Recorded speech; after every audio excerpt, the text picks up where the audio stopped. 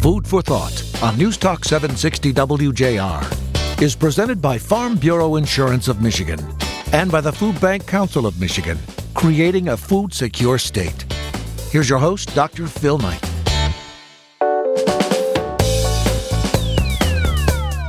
Today's show I'm really excited about. Jerry Brisson is here in the studio with me, and our guest this week is Kirk Mays, the CEO for Forgotten Harvest. And I think what you're going to experience in this show is going to be very, very refreshing, because you're going to see two nonprofit CEOs, leaders who are working together, and they bring a sense of being able to work together in order to complete and not just compete. And the end result is all of the people, all of Metro Detroit, all the counties that they serve together, the people there win. Come back and be with us.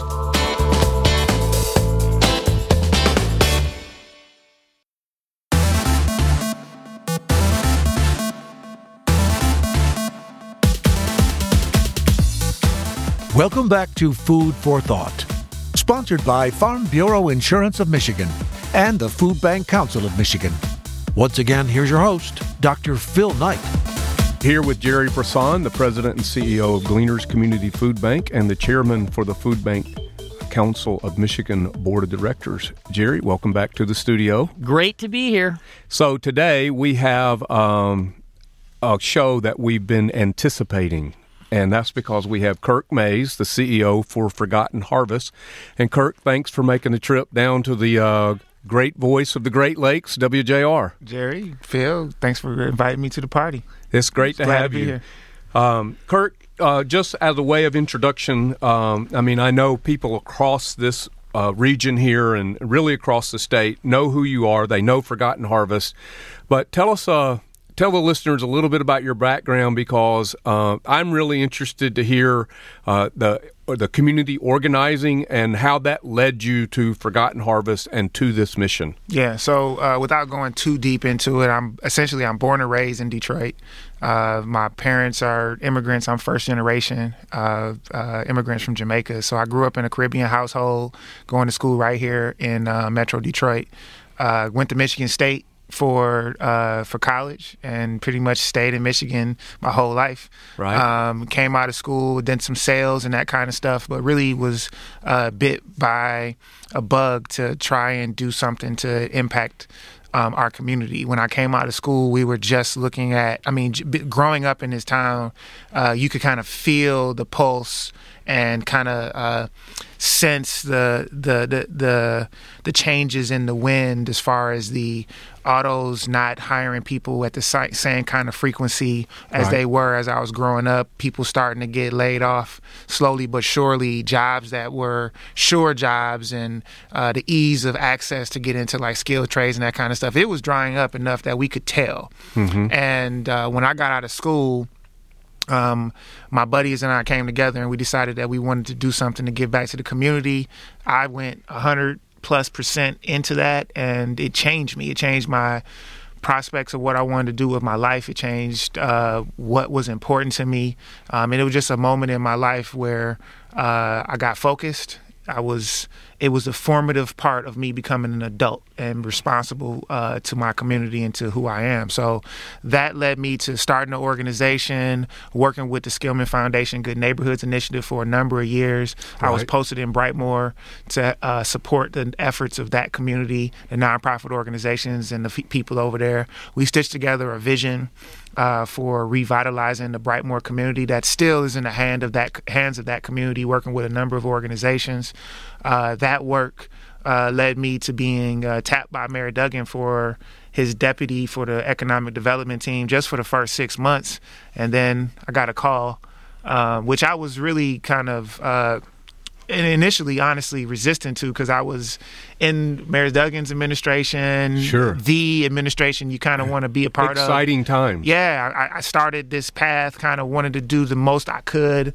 Right. In Detroit, kind of going into a blind situation, and found some success and landed in the place you want to land. Right. Like as far as being in the front lines, working with the mayor and working to turn the city around. And I got this call about Forgotten Harvest, And after a lot of deliberation and talking with my family and the people that are most important to me, I decided to put my name all the way in the hat.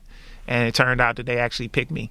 Wow. So I've been here now for a few years, actually 3 years in August. Right. And it's been one of the best decisions I've ever made to be able to work with folks like you guys, to kind of think about ways that we can impact people in our community, and reduce food insecurity amongst people who are suffering from that in our society. It's a pretty cool job.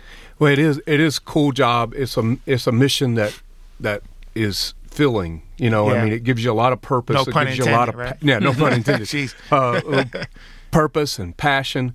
But I want to share with everybody. This is what I've learned from you. I've been around. You know, I got a lot of gray hair here, so I've been around, and I've certainly been around the world a couple of times. You have one of the best strategic minds Thank you. that I've ever encountered in my life, and I enjoy our conversations. You make me better. You make me think different. You make me think in depth, and you are a tremendous asset to this entire mission of trying to create food security, not just in Southeast Detroit, but on a statewide basis. Well, I'd like to say thank you. I got to give credit to my mom for being a matriarch and an old school parent. So my strategic thinking came from the fact that she did not spare the rod. And I wasn't necessarily by the textbook kind of kid. Right. So I had to be real clever and quick on my feet when I was getting myself into some kinds of problems sometimes, just to avoid the wrath of mom. But no, honestly, it does go back to solid upbringing. I would say probably your last version of modern day old school values, Right. And trying to look at things from a solutions finding perspective, understanding that the work that we're doing has an urgency to it that even if we feel it, it's multiplied by 100 when you talk about the people that we're here to serve. Well, he's Kirk Mays. He's the CEO for Forgotten Harvest, and I guess one of your crosstown partners in this work is my co-host, Jerry Brisson. So, That's right. Jerry, my job from here on out will be to try to make sure you two stay within the boundaries, because I've heard your conversations. They're and they're boundaries? riveting. Yeah, right. That's right. I will say this, and I think that's a great launching pad for a conversation with Kirk, because one of the great joys of working with Kirk is that there really are no boundaries to whatever has to be done to solve this problem. I'm going to frame it even this way a little bit. I don't think you can understand our work if you're not hungry. And while there is a hunger that's physical that we're trying to solve by making food insecurity go away, there's also a hunger that says this is urgent, it is important, it is immediate, and when you're hungry, you're willing to do things not just out of desperation, but out of absolute necessity. And man, Kirk is hungry. Thank you, man. And having people in this work that want to solve it from that perspective is critical. And so we've presented on several occasions. We've come a long way in terms of Gleaners and Forgotten Harvest, working closely together and strategically. And I will say honestly, if you support Forgotten Harvest, you're supporting one of the best-run organizations in town. There's no doubt about it. Well, thank you, Jerry. I really appreciate that. I, again, value our friendship. I value your leadership and your insight and experience in this work. So I definitely recognize that from day one, I was sitting up under a guru to try to understand what was going on. And I think that's something that people would benefit from understanding when we talk about the importance of us being partners and looking at this work in a collaborative way. There are some very real and tangible reasons. There's the reasons that people can probably see from afar, which is the work is too big and it just doesn't make sense for us to kind of be competing against each other. That's obvious. The other piece of it is I really like you. You're actually a cool guy to work with, and I learn a lot from you. And if we don't pay attention to each other and try to glean from the experiences, no pun intended again, the experiences and the intellect and insight that each of us have, then we're leaving something on the table that could potentially be an injustice for the people that we're working for. And at the end of the day, when we put our where we lock our arms together and face this challenge in unison, it makes it tougher for the bad guys to succeed. It makes it tougher for the concept itself to overcome us, and we're stronger together. So we'll continue to make it that way, and I don't see a reason why we wouldn't. So I want us to continue this conversation into the next segment. So, Kirk, stick around with us. Jerry, we'll be right back. He's Kirk Mays. He's the CEO for Forgotten Harvest. And you know, gentlemen, you too at Gleaners Community Food Bank and at Forgotten Harvest, if we could solve food insecurity everywhere else in Michigan, 43% of the people in our state would still be food insecure here in Southeast Michigan. So it makes me think that if we can solve it here, we can solve it anywhere. And conversely, if we can't solve it here, it's not solved. Right. Exactly. So we want to pick this conversation up and kind of peel the layers off this onion with Jerry Brisson, Kirk Mays. I'm Dr. Phil Knight. This is Food for Thought, and we'll be right back.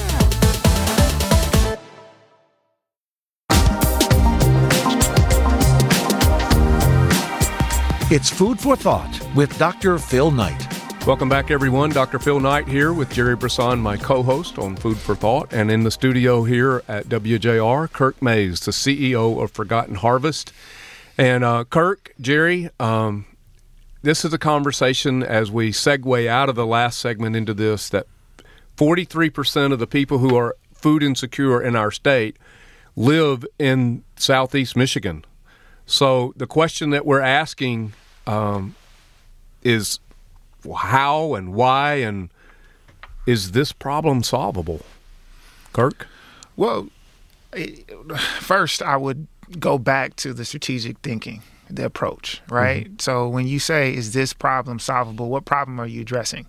Hunger?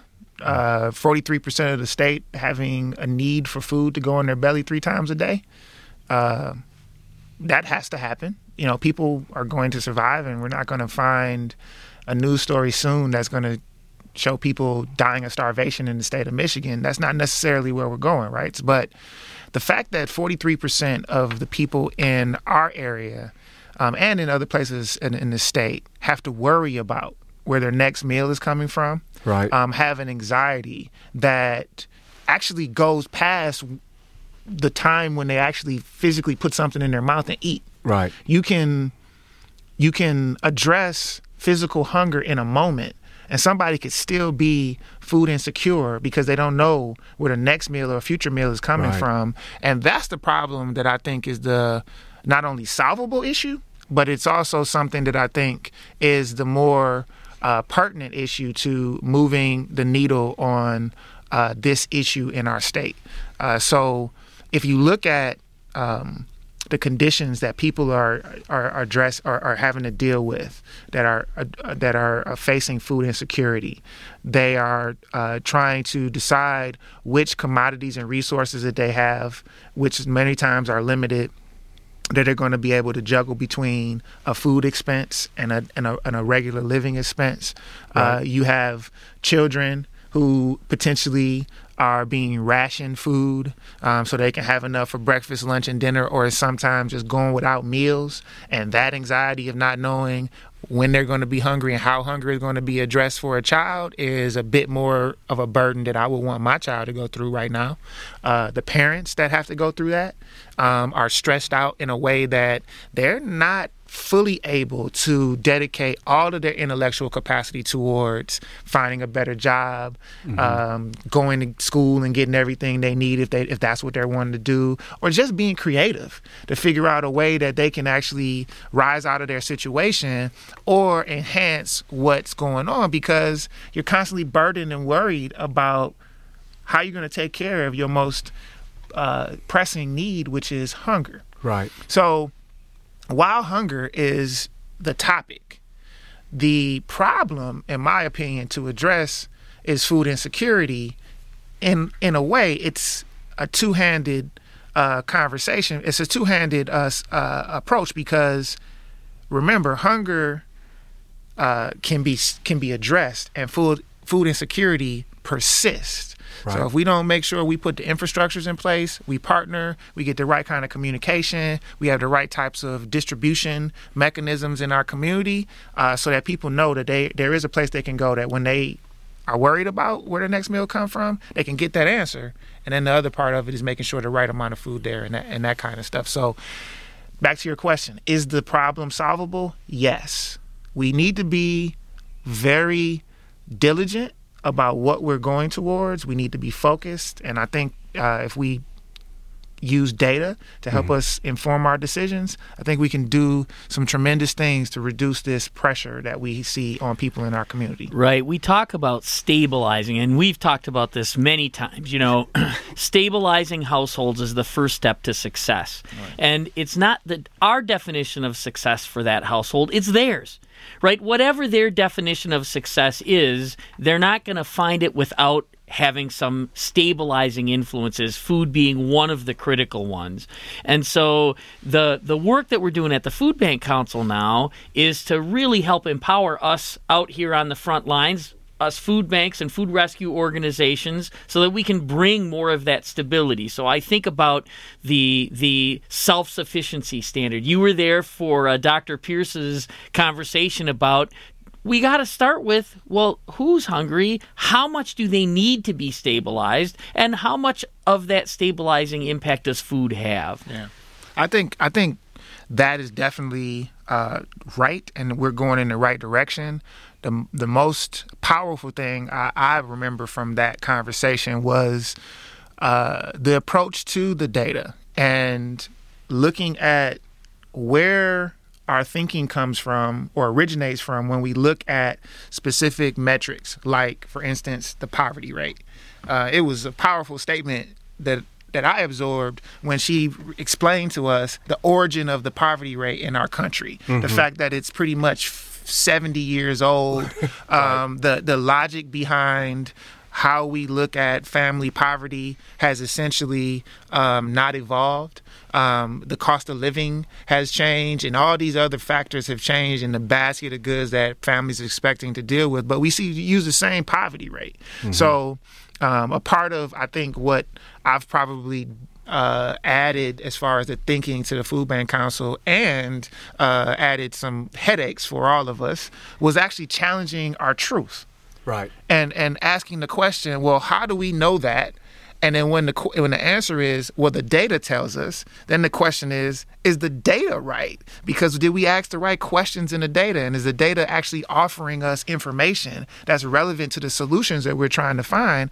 And unfortunately, fortunately, we found that there's some opportunities for us to relook at some of this information, probably give a better definition for what some of these metrics mean today. And I think that by itself would help us get closer to a place where the problem itself is more solvable. When we actually dealing with information that's contemporary and relevant to not only our solution set, but also to how it affects people's lives today. And that's the aspirin that goes with the headache. That's right. But that's where we're all headed. And sometimes asking the right questions is the first step toward getting to solutions. We've had a conversation with Senator McGregor, and his first impression of the Food Bank Council was, you're coming to the table with solutions, solution-minded, right, with a high return on investment. Right. So I think that's another critical aspect of how we work together to get to solving these problems. Absolutely. I think that we have a huge opportunity by not only working together as emergency food organizations, and in some respects that title is becoming a misnomer, as more and more families are becoming dependent on the food that we provide, not just for the emergency situation, but literally to help make ends meet. And as a subsidy to their overall income and everything they're doing. So as we look at that, we're looking at families that are going across the social and economic spectrum. These are not homogenous challenges that say hungry people go through these things. So I think not only do we have an opportunity to partner as again, as food banks. But there's an opportunity also to reach out and partner with other social service organizations that are actually helping to move the quality of life metrics of people's lives, whether it's energy assistance, whether it's workforce development training, and all these other pieces. When somebody comes to one of our partners to get served, food is the most urgent and most pressing need they may have at that moment, but it's not the only one. And to get a better handle on all the data, all the demand, and all the needs that people are actually going through right now will give us a better understanding of who we need to partner with, where dollars need to go, and how we can actually come up with formulated solution sets that I think will start moving our whole state forward. Well, I think one of the things that strikes me from the conversation that you guys are having right here is one of the missions that you as board members have given to the Food Bank Council is to create the blueprint to solve hunger in Michigan. And you can't create a solution if you don't understand the problem. That's right. And if you can't define the problem. And I think that's really what you're doing. And I love what you did, and we've done it in earlier shows to make the difference between hunger and food insecurity. And while you've got to put a Band-Aid on the bullet wound, so to speak, with solving hunger and giving people access to food, but the real issue to attack and take on is food insecurity. And you can't do that alone. You've got to have quality of life metrics that help move this needle. So we're going to have to come back. I'm going to make a strategic executive decision and say we're going to have to continue this conversation for one more segment. He's Jerry Brisson of Gleaners Community Food Bank, Kirk Mays for CEO of Forgotten Harvest. I'm Dr. Phil Knight, and this is Food for Thought.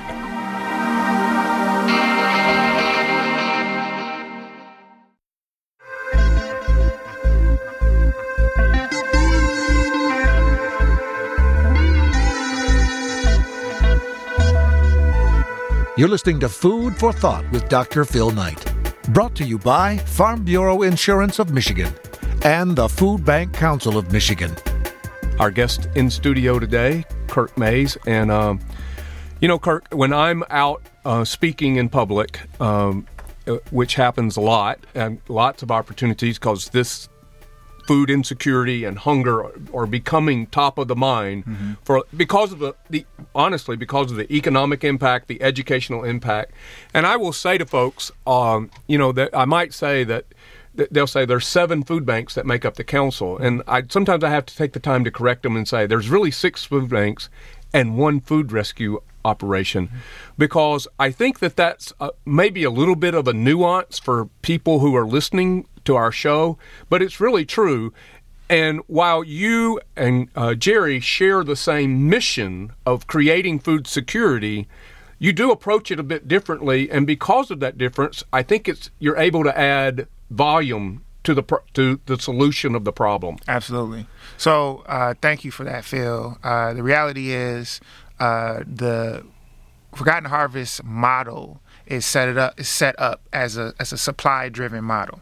If there wasn't food that was being wasted, that essentially is good food, fresh food that could go to families in need in our country, then you wouldn't need an organization like Forgotten Harvest. Right. Our purpose is not only to get food that would have otherwise gone to waste to people to families in need, it is also to reduce food waste. And we understand that 130 billion pounds of food, according to the USDA, is going to be wasted in America this year. Right. 70 plus billion pounds last year. So Forgotten Harvest was created as a mechanism specifically to address that challenge and then redirect that food to people in need. Whereas a food bank was constructed as almost like a storehouse, the community's emergency place where food would be.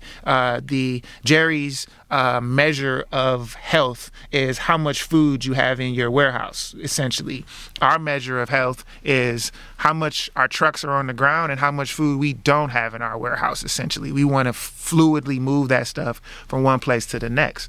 So it presents a number of different dynamics in our business model. Together, we're able to contribute about 80 million pounds of food per year to the community. And what you have is 2 systems working at an optimal way, and we still find ways that we could actually probably improve on that going forward. So, I think a lot of people, when they look at either businesses or particularly nonprofits, they have an either-or mindset. And you guys have a together and. Yeah. It's not either-or. It's what can we do together?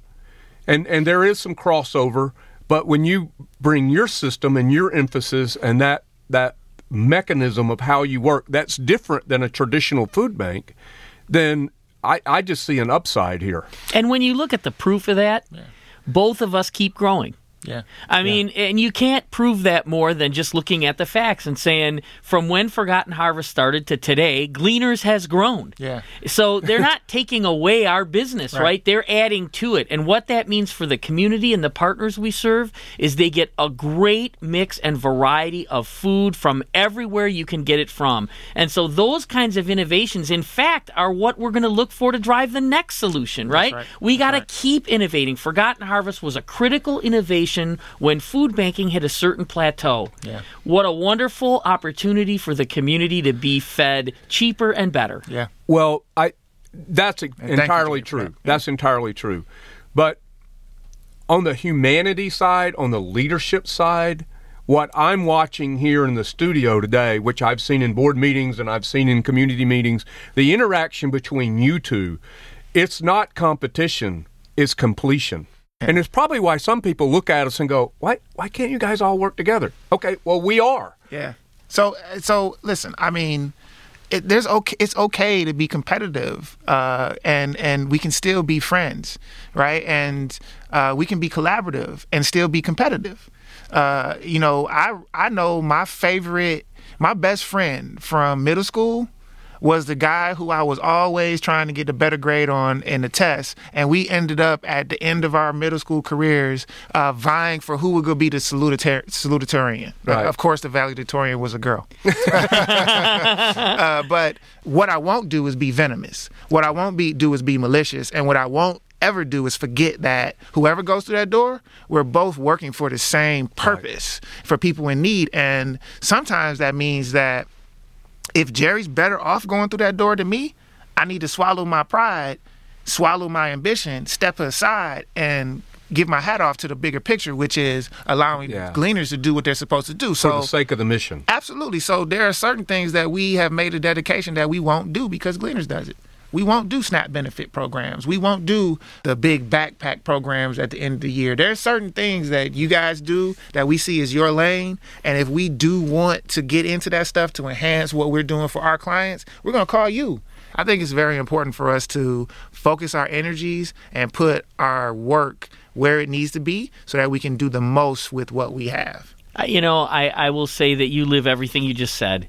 And I think it's the same is true on our side, that whoever goes through that door has the responsibility and the opportunity. And my job, when you're the one that walks through the door, is to make sure I'm supporting you in your responsibility. And you do have a lot of responsibility, and I want to get to that in specific. 3 things you're doing right now that are most important to you for making progress. So we are, when I came in, I came in entering into a 25th year for Forgotten Harvest. So that presented a great opportunity for me as a new leader of the organization to ask ourselves the question, what could we do in order to make Forgotten Harvest the best that we could potentially be? What we identified was that we can do a better job at focusing on the conditions of people who are end users. If we're going to get better, if we're going to improve Forgotten Harvest to be the best it could be, the people who should feel it the most are the people who basically walk home with the food. So we started looking at our work and asking ourselves the question, what are people experiencing when they're going through the challenge of food insecurity? And ultimately, what we came up with was people are struggling with the information, knowing where the next meal is coming from, 1. 2, access, understanding how to get there, and is it in proximity, and is it practical to be able to go and get the type of food available and get it back to their home destination? And 3, essentially supply. what kind of stuff is there?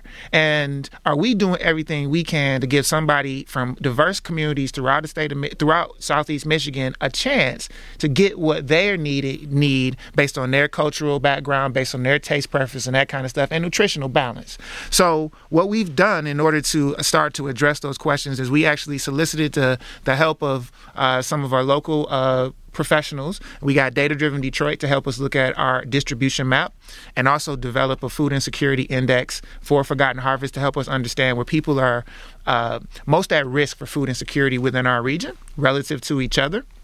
We also asked them to collect data about where Gleaners was distributing food, where we're distributing food, and a lot of our other partners, so we can get a better understanding of, if we were to reconsider our distribution, where would be the optimal places for us to actually have our distribution points and partnerships given where everybody else is? We're finding that we're in good places, and we're well positioned next to our current partners with you guys and everything right now, but we're going to continue to drill down and ask questions and to make sure that we're in the right places. And the third thing that we've done was we actually enlisted the services of Ghaffari and Associates, a local architecture firm that also has the ability to do logistics analysis, and we asked them to do an analysis of our entire logistics service, our operation, and also our facility, so we can maximize the the mix of food that Forgotten Harvest gets to go out to the community. While we can't source like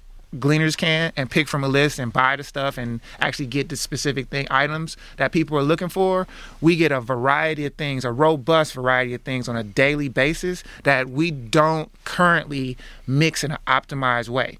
So what we're looking to do is to actually reconfigure our base operations so that we'll be able to bring things back, change up some of our volunteer assignments, and then actually provide the greatest and most equitable mix of the daily donations to Forgotten Harvest out to the community, so that supply side will actually be addressed. That's putting us in a strategic planning process that we're working on right now for the next 3 to 5 years, just kicked off. We've got a real estate committee that's actually helping us look for new real estate within the region. And we're going to be launching a capital campaign here soon to raise some cash, a lift, to potentially get a new facility and help us get to where we are. But collecting this data, looking for new ways to mix and get better quality and dependable service out to the community, and then making better decisions with data to identify where we're going and how much food we're actually getting out there is what I think about every day right now. As a matter of fact, it's not even 2017 in my mind anymore. It's like 2018 and a half. And that's what I live, sleep, and breathe right now. Awesome. And your success is our success. I just want to be clear. Anything you listeners do for Forgotten Harvest is also helping Gleaners. That's right. Because likewise. It gets to the people we serve, and it gets to a food-secure community, which we need to get to together. That's right. And I would just would like to mention a moment we had together that I don't think anybody else in the world knows about. So I was offered quick opportunity to go visit the White House and go and speak on behalf of Metro Detroit, along with leadership from Eastern Market about food in Metro Detroit. I remember that. It dawned on me, I was one of two.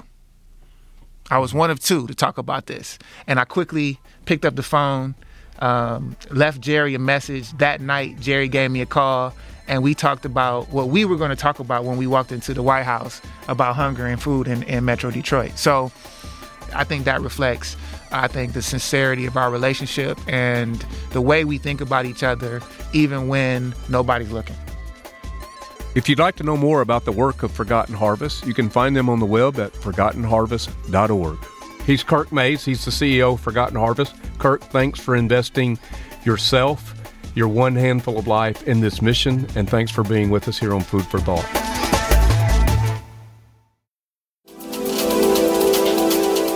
It's Food for Thought with Dr. Phil Knight. And now a Farm Bureau Insurance of Michigan moment. I have on the phone with me Jerome Blazak. Jerome, you and your wife Mary have a greenhouse here in Wayne County, and I'm reading here that you've donated more than 21,000 pounds of surplus food. I cannot imagine that, and how awesome is that? Thank you so much for your contribution.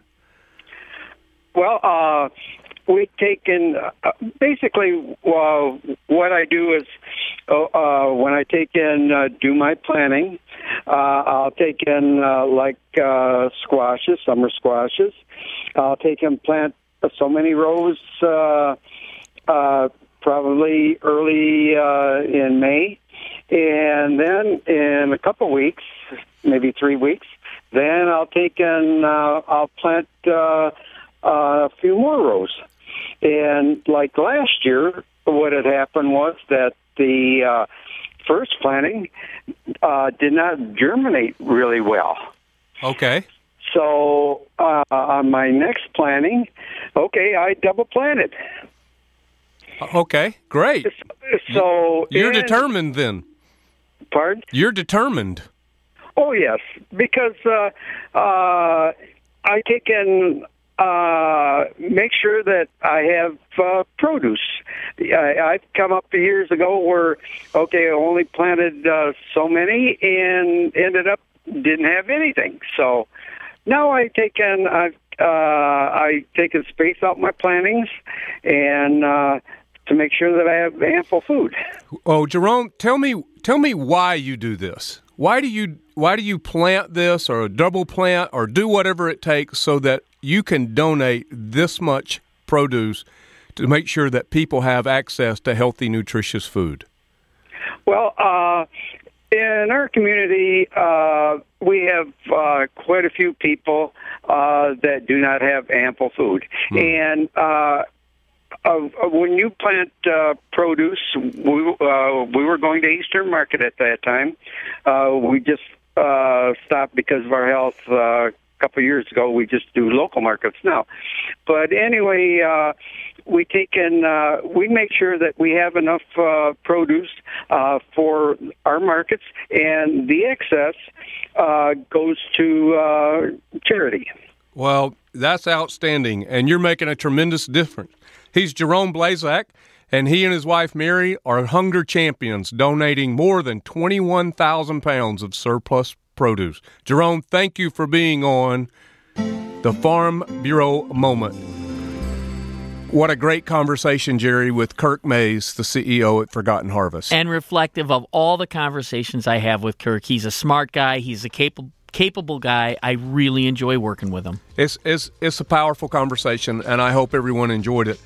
Well, as we come to the end of the show, let me share some food for thought, and it's really short this week, and that is simply this. From the result of the conversation that I heard between you and Kirk, food is a powerful force for good, and it can make a difference in people's lives, in our communities, and in, we think, all across our state. Thanks for listening to Food for Thought. This is Dr. Phil Knight, and you're listening to WJR. Food for Thought has been a presentation of Farm Bureau Insurance of Michigan and the Food Bank Council of Michigan, creating a food-secure state.